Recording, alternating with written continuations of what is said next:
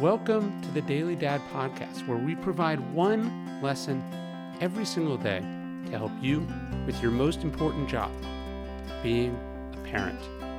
I'm Ryan Holiday, and I draw these lessons from ancient philosophy, modern psychology, practical wisdom, and insights from parents just like you all over the world. Thank you for listening, and we hope this helps.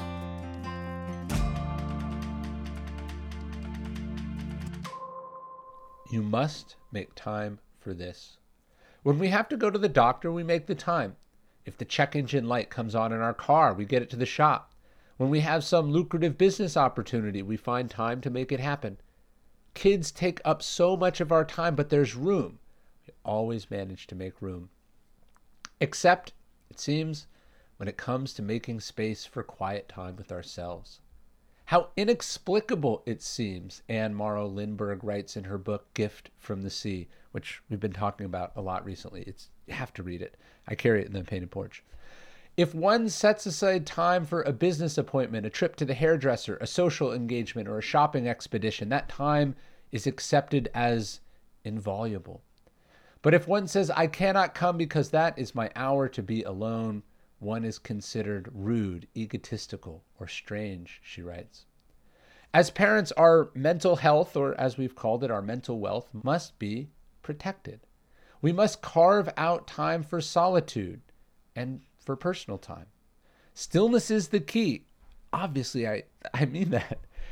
But not just to performance on the basketball court or in the boardroom, but also at home.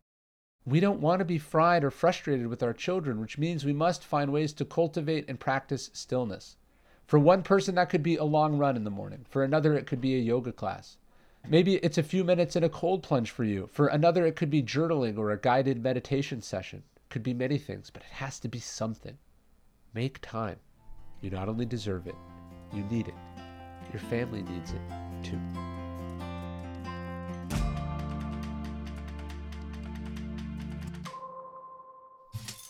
These are my keys. You might hear them jangling there. When I come up to my office here, I grab what is the biggest and coolest and punniest of the keys on my key ring.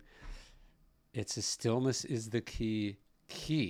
As I was thinking about how to create a physical embodiment of like a reminder of stillness. I mean, obviously I've got the tattoo on my arm, but I didn't want to make a coin. I thought I'd make a key. And we found this amazing manufacturer and this amazing designer to help us make something super cool. It's a key. It's a picture of a rock. It has waves crashing over it. Like, as Marcus Aurelius said, be like the rock that the waves crash over and eventually the sea falls still around. And then it says at the top, it says stillness. And I've loved this thing. It's on my key ring for my office, as I was saying. And I think you're really going to like this one. It comes in this cool black box. It says Ataraxia. It makes a great gift as a reminder for someone in your life that's maybe too busy, too chaotic, doesn't have enough reflective time in their life, needs to step back, needs to create some peace in their lives internally and externally. You can check this out at dailystoic.com/stillnesskey, or just go to store.dailystoic.com and you'll find it there.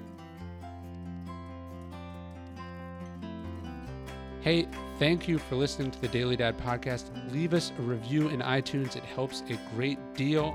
Really appreciate it. And of course, if you know any other dads who could benefit from these messages, please let them know.